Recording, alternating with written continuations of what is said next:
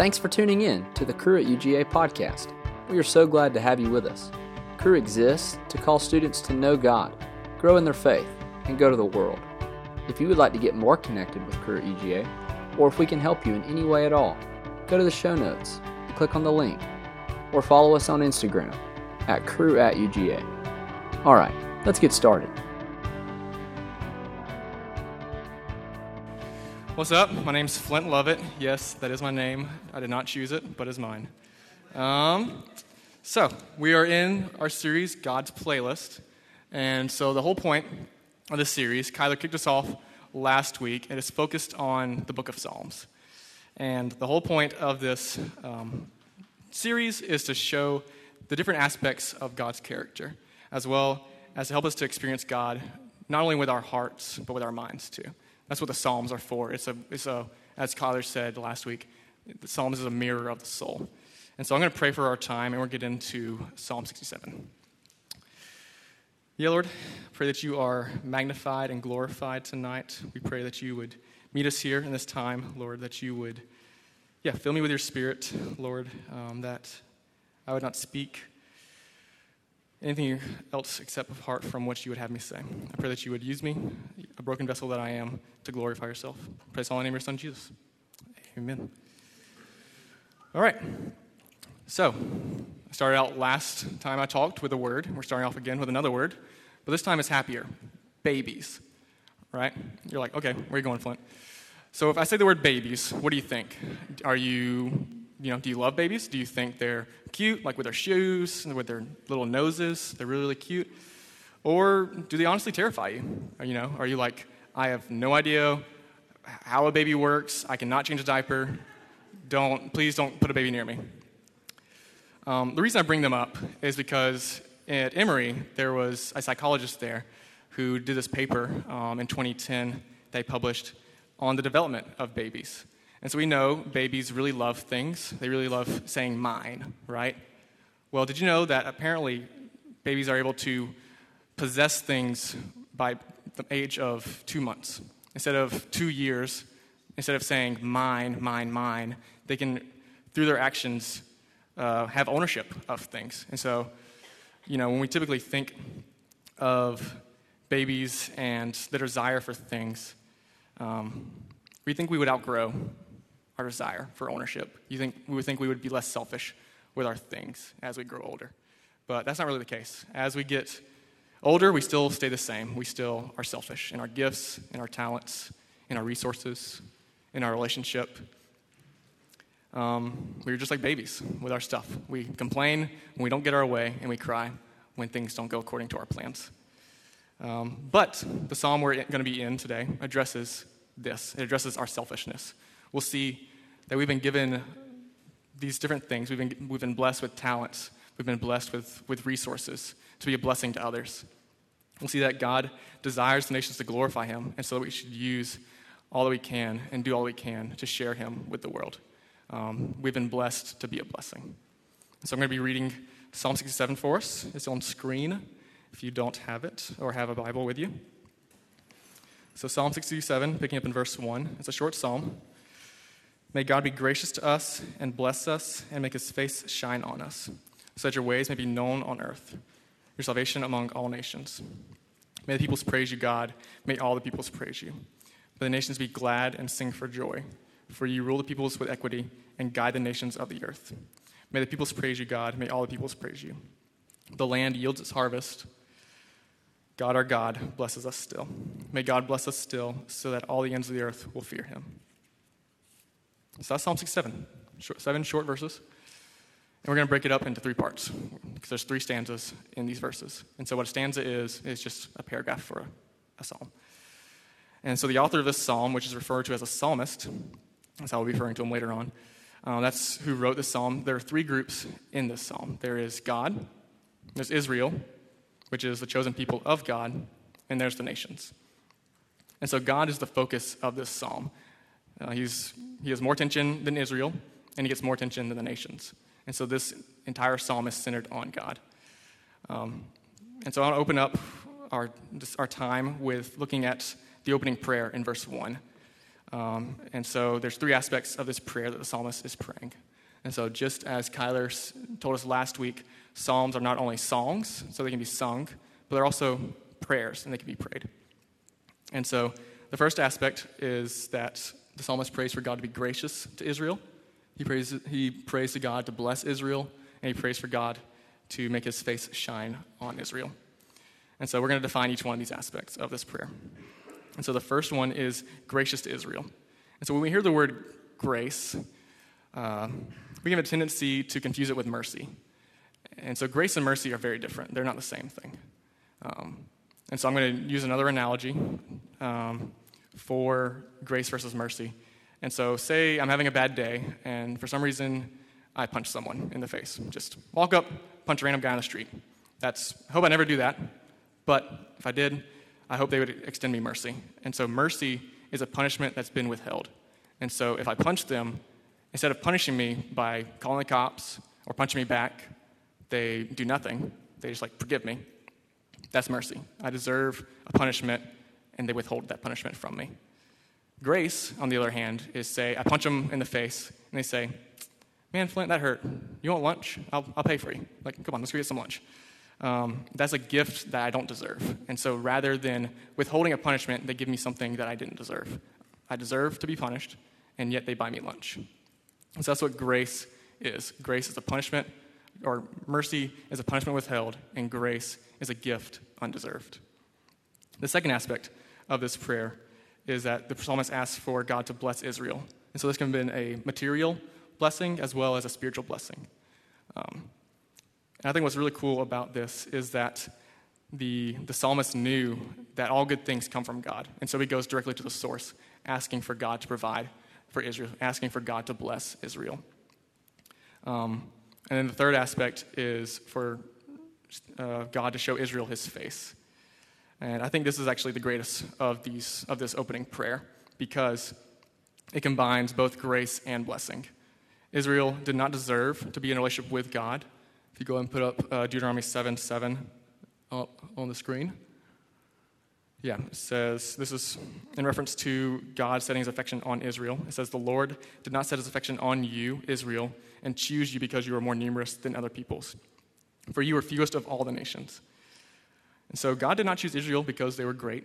He didn't choose them because they were powerful. He chose them because they were weak. And that's grace. We don't deserve God, and yet he chooses us. Not because we earned it, but because he loves us. And the blessing of that in this prayer and ask for God to show his face to Israel is that God gets to be in a relationship with Israel. And so we talked about blessings. Everyone loves a good gift, right? That's why people love Christmas. But the giver is greater than the gift. And so if God is giving himself, then that's the greatest thing you can ever get, because he is the creator of all good gifts. And so he is therefore greater than all good gifts. And so what I love about this psalm is that the psalmist doesn't ask these things of God because he wants more stuff. He doesn't ask these things of God because he wants to make Israel the greatest nation in all the world. He's asking these things of God because he wants God to bless Israel so that his ways are known across the world, as we see in verse 2. And so a couple of my guys this past weekend were going down to the Georgia and Florida game down in Jacksonville. And they were driving through. I didn't graduate from UGA. I graduated from Georgia Southern. And so Statesboro is a super small town, but if you know it, you know it. And so they just texted me saying, hey, do you know any good places to get food? And so I immediately texted them, hey, you got to try out this place. It's called Seasons of Japan. If you haven't had Seasons, it's a quick hibachi-style restaurant. While in college, I spent over $1,000 at Seasons of Japan. I know this because there's a rewards program, and I got 10 free meals for it. And so that, yeah. So to say it was my favorite is kind of an understatement. I love Seasons of Japan. And so the reason I wanted my guys to go there is because it's my favorite restaurant. I wanted them to experience my favorite food. I wanted them to enjoy it and to share it with me. And so y'all tell me how it went when I see y'all. Okay. Cool. And so I bring this up not because I love my guys, but also because that's how it is with God. We should desire for others to experience God. If God really is the greatest thing in our lives, then we should naturally just want to share him with others. And this others doesn't just include the people around us, but it includes the nations as well. We should desire for the nations to see God, because this gift we've been given, the gift of having a personal relationship with God through the sacrifice of Jesus Christ, his son, should change how we view the world. It should change how we view God, and it should change how we view ourselves. Because God has so abundantly blessed us, we should desire to be a blessing to the nations. And so, what does that look like for you? What has God given you to be a blessing to the nations? What's some of the blessings you don't think are blessings, but actually are? Maybe it's, your family history. Maybe it's your weaknesses. Maybe it's your degree that you're pursuing. There are so many opportunities and ways that God has blessed you to be a blessing to others. And a lot of times we can think, oh, yeah, God's blessed me, and so I can do whatever I want with my blessings. I can be selfish with my gifts. But that's not the case. There's no such thing as, or you can't be selfish with your gifts because you didn't earn them. God's the one who gave them to you. And so he, therefore, can tell you how to use them. As well as we also can think that we can be spectators, that we don't have to take or be a part of what God's doing, that we can sit on the sidelines and just hang out and let the other people do it. But that's not the case either, because God's called all of us to go to the nations. God's called all of us to share the gospel with the people in our lives. There's people that you know that I can't reach, and so it's up to you to reach them. There's people I know that you don't know, and so it's up to me to reach them. But yet, through all this, God is working. God is the one who works in us to draw the nations to himself and to draw our friends and family to himself too. The second point I wanted to talk on is the second stanza, which focuses more so on the nations. And so it's verses 3 through 5. And so it mentions these nations and all these peoples that we see. But who are the nations? When we, as Americans, think of the nations, we think of, every country outside of the United States. But what did Israel, what did the psalmist think of the nations? And to the nations, to Israel, they were the people who were not descended from Jacob. And so that includes everyone else in the world. So if you were not an Israeli or an Israelite, then you were considered to be the nations. You were a foreigner. And so this could have been their neighbors, the people who lived next door to them, who were foreigners in Israel. And it was also the people who were halfway across the world, who they would never see. And so that is the nations. And so what is the psalmist's sole desire for the nations, for the world? And it's for them to rejoice in the Lord. In these 3 verses, the psalmist mentions 6 times the nations worshiping God in some aspect. Which is crazy, because he's like saying the nations need to worship God. The nations need to worship God. This is so important. I think verse 4 is the centerpiece of this psalm. It literally is in the center of Psalm 67. I'm going to read it for us again. May the nations be glad and sing for joy, for you rule the peoples with equity and guide the nations of the earth. I think this verse is very important because it shows us who God is. The psalmist is not getting confused about who God is. He is saying that God is just, he rules people with equity, and he is loving. He guides the nations of the earth. And so he is a compassionate guide and a fair ruler. And so the psalmist wants the nations to worship God because he has seen who God is. He has seen the character of God, and he wants the nations to see it too. And so comparing God, Yahweh, is the Israel God. That's our God. Comparing him to the surrounding gods of this time, he is completely different. He is all-powerful and all-loving. You don't need to, as if you were here when Daniel talked, you don't need to sacrifice your child to be in a relationship with him. You don't need to jump through hoops to get his blessing or his favor. All God says is be in a relationship with me. Just be. You don't have to do anything else. You can just be with me. The last thing I want to talk about is verse 5. And so if you notice, verse 5 is a direct copy of verse 3. And so whenever we see repetition in the Bible, the author is saying, pay attention. This is important. what I'm talking about is so important. That's why I'm mentioning it twice. And so I think the reason the psalmist does this is to frame verse 4. If you had the whole psalm listed out, it goes in a format to where verse 4 is the pinnacle of the psalm. And so this is important because the psalmist wants the nations to be glad and sing for joy in the Lord. He wants the nations to find all of their joy, all of their hope, all of their satisfaction in God alone, because he knows that's the only one, and it's the only God that they can find all their joy and all their satisfaction in. And so I don't know what your relationship with your dad is like, but I love my dad. He's great. I was just talking to him actually earlier today. But just growing up, I never was concerned about if my dad loved me or not. Through his actions and through his words, he made it very clear that he loved me, that he cared for me. He is loving and yet strong and firm. He was dependable, and I knew I could count on him. I knew that he loved me not because of what I did or what I didn't do. I knew that he loved me because he loved me. He loved me for being Flint, and that's just so sweet. I'm so thankful for that. Many of you have dads like that as well. You know, dads who you have a relationship with that reflects my own. And some of you don't, and that's okay. But realize this, that there's a Heavenly Father who is greater than your dad. Because there's a Heavenly Father who is perfect, who is not sin. I love my dad, but he's still a sinful man. And yet we have a Heavenly Father who is not. He is lacking in nothing, but he provides abundantly for us. And his love is not dependent upon what we do, because we can never earn his love. We can never earn salvation. But God loves us because he loves us. God is love, 1 John 4. So when I think of God's love for me, I am just undone. Why does he love me? I don't know, but he loves me. Okay. What about you?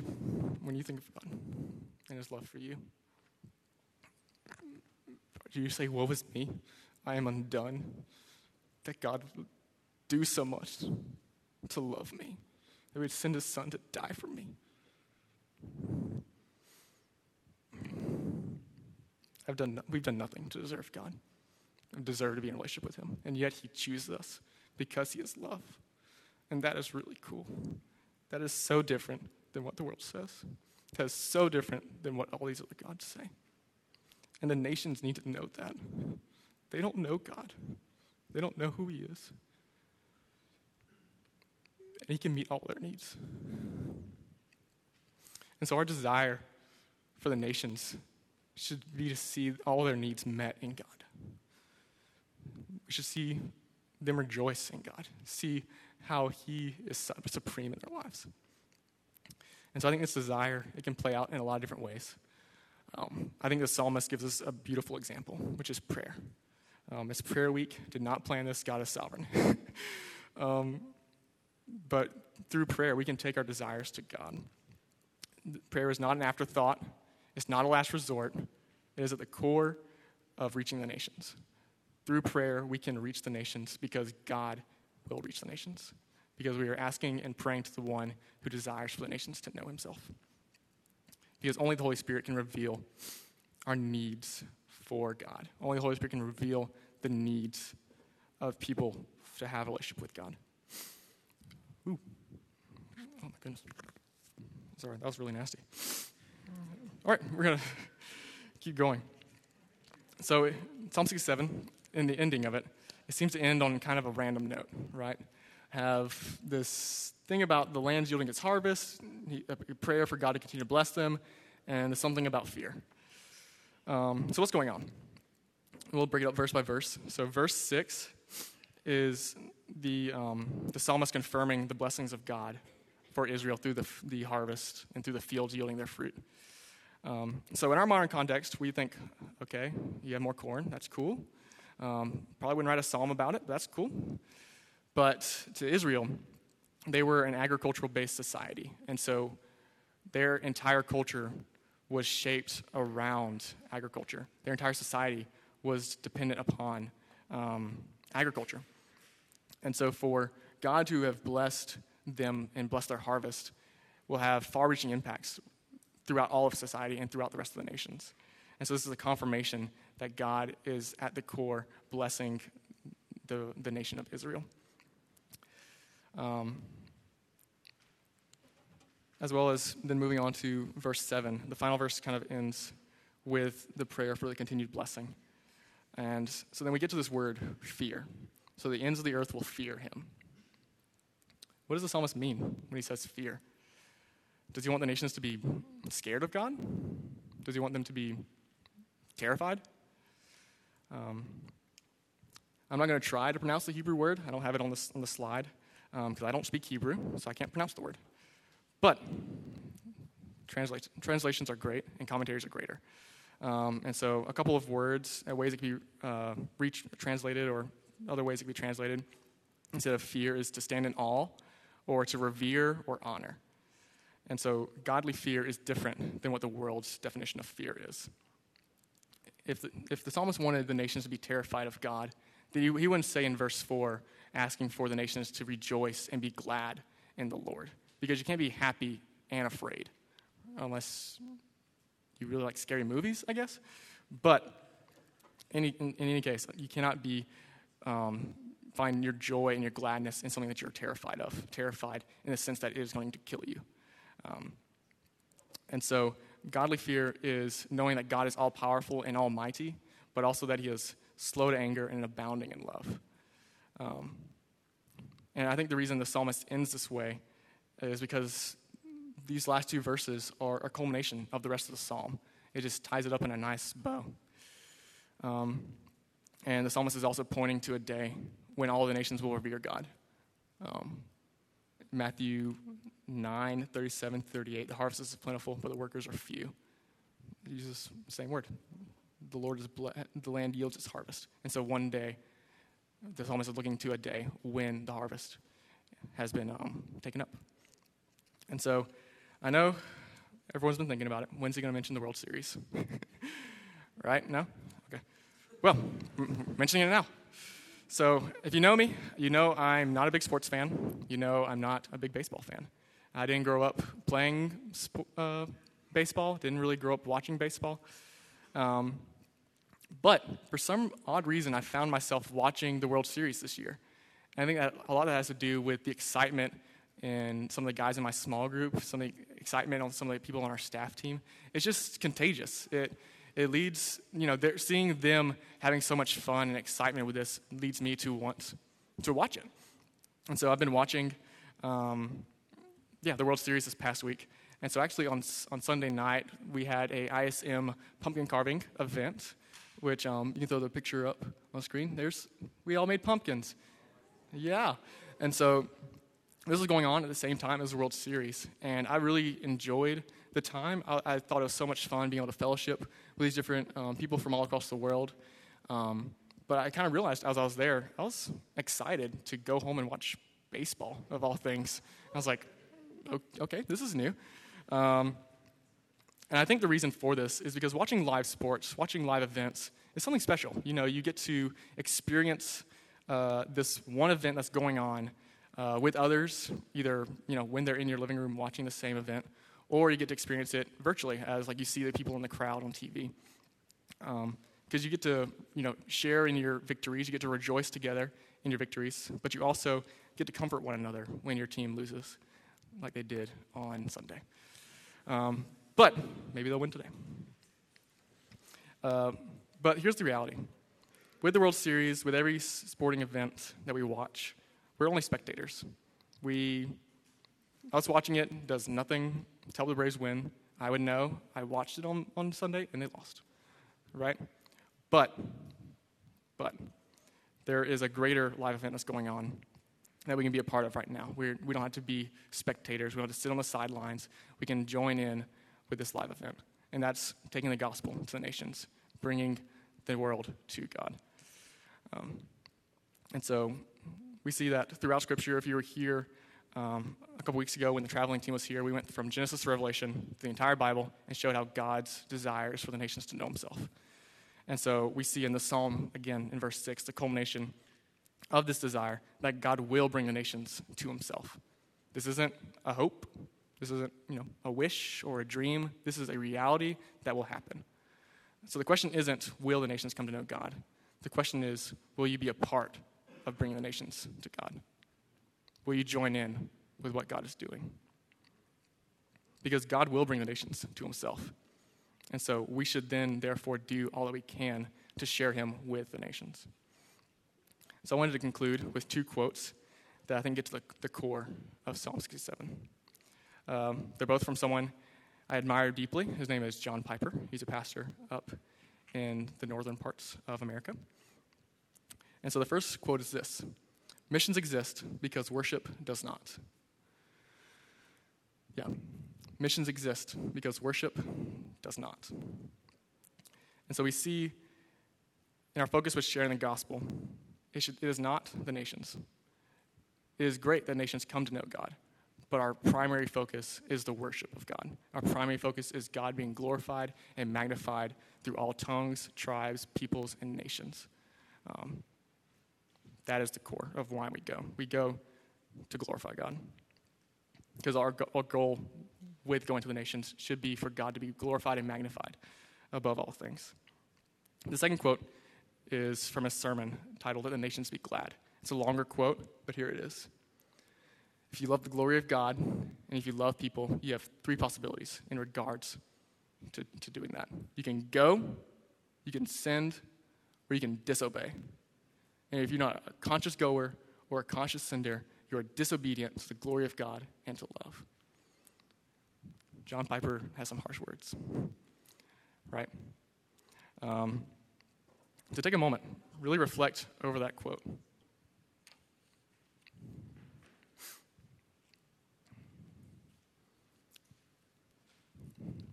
Are you consciously going? Are you consciously sending? If you're doing neither, then you're being disobedient. It's plain and simple. I don't throw this quote up there because I want to be like, gotcha, feel condemned. No. I throw this quote up here because this is important. God desires to be glorified amongst all the nations. And if we do not go or send, we are saying God's desire comes second to ours. We are saying, I know what's best for the nations, and it's not God. And I have said that. I have not gone and I have not sinned before. But God is gracious. He's going to accomplish this work, whether we're a part of it or not. And what's also great about the time that you're in right now is that you don't have to wait to be a goer or a sender. I know you're like, Flint, I can't send nobody. I got no money. I'm a college student. That's why I'm here. I'm trying to get a job so I can make money afterwards. But I want to implore you that, again, from Scripture, that he is faithful with little will be faithful with much. So the little things that you have might seem so little, but God blessed the boy who brought him 5 loaves of bread and 2 fish and fed 5,000 people. God can bless the little you bring him because God is greater than our things. As well as when people think of either going or sending, they typically think of the sender as maybe like the lazy part of going to the nations. They're like, oh, the true Christians go, and the ones that are second-rate kind of stay back. But that's not the case at all, because if there's no one sending, then no one can go. The senders send essential, are people who provide essential supplies to the goers on the front lines. Without senders, the goers can't go. The senders are vital. They're a vital aspect, and it's a vital call too. So, we talked about senders. So what about going? So the reality is you don't have to go overseas to reach the nations while in college. You can reach the nations here and now. As I talked about, we had our ISM event, which is short for International Student Ministry.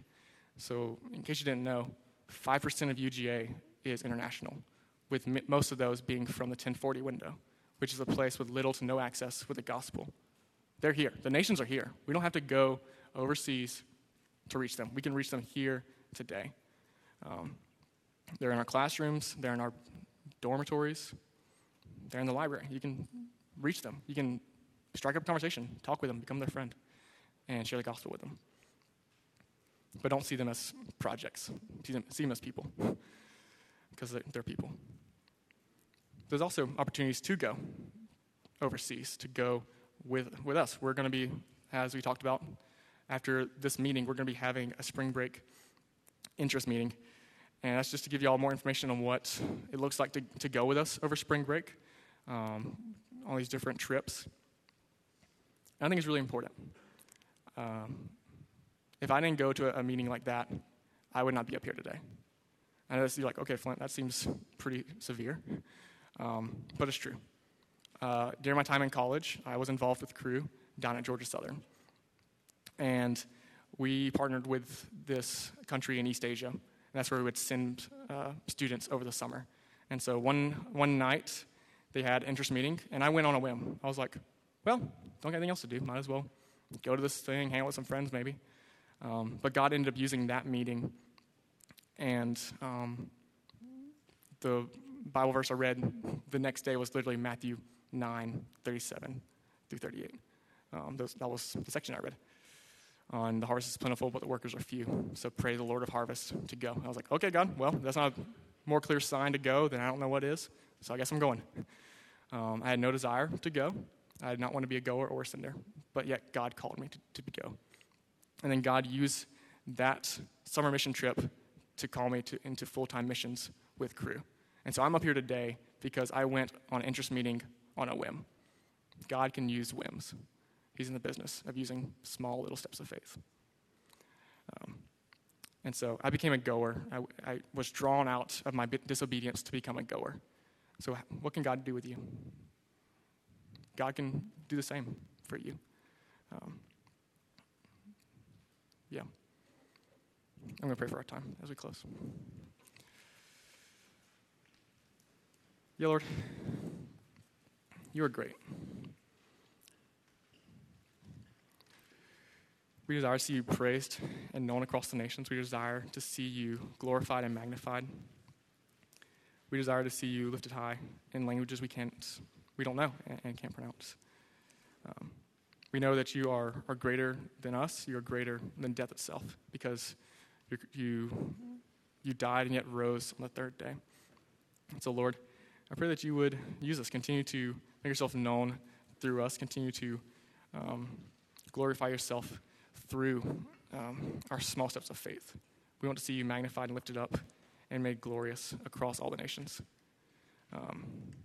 Do this not so we feel good about ourselves or so we feel like we are good Christians, but do this for your glory. Do this for your name. Make yourself known across the world. I pray this all in the name of your Son, Jesus. Amen.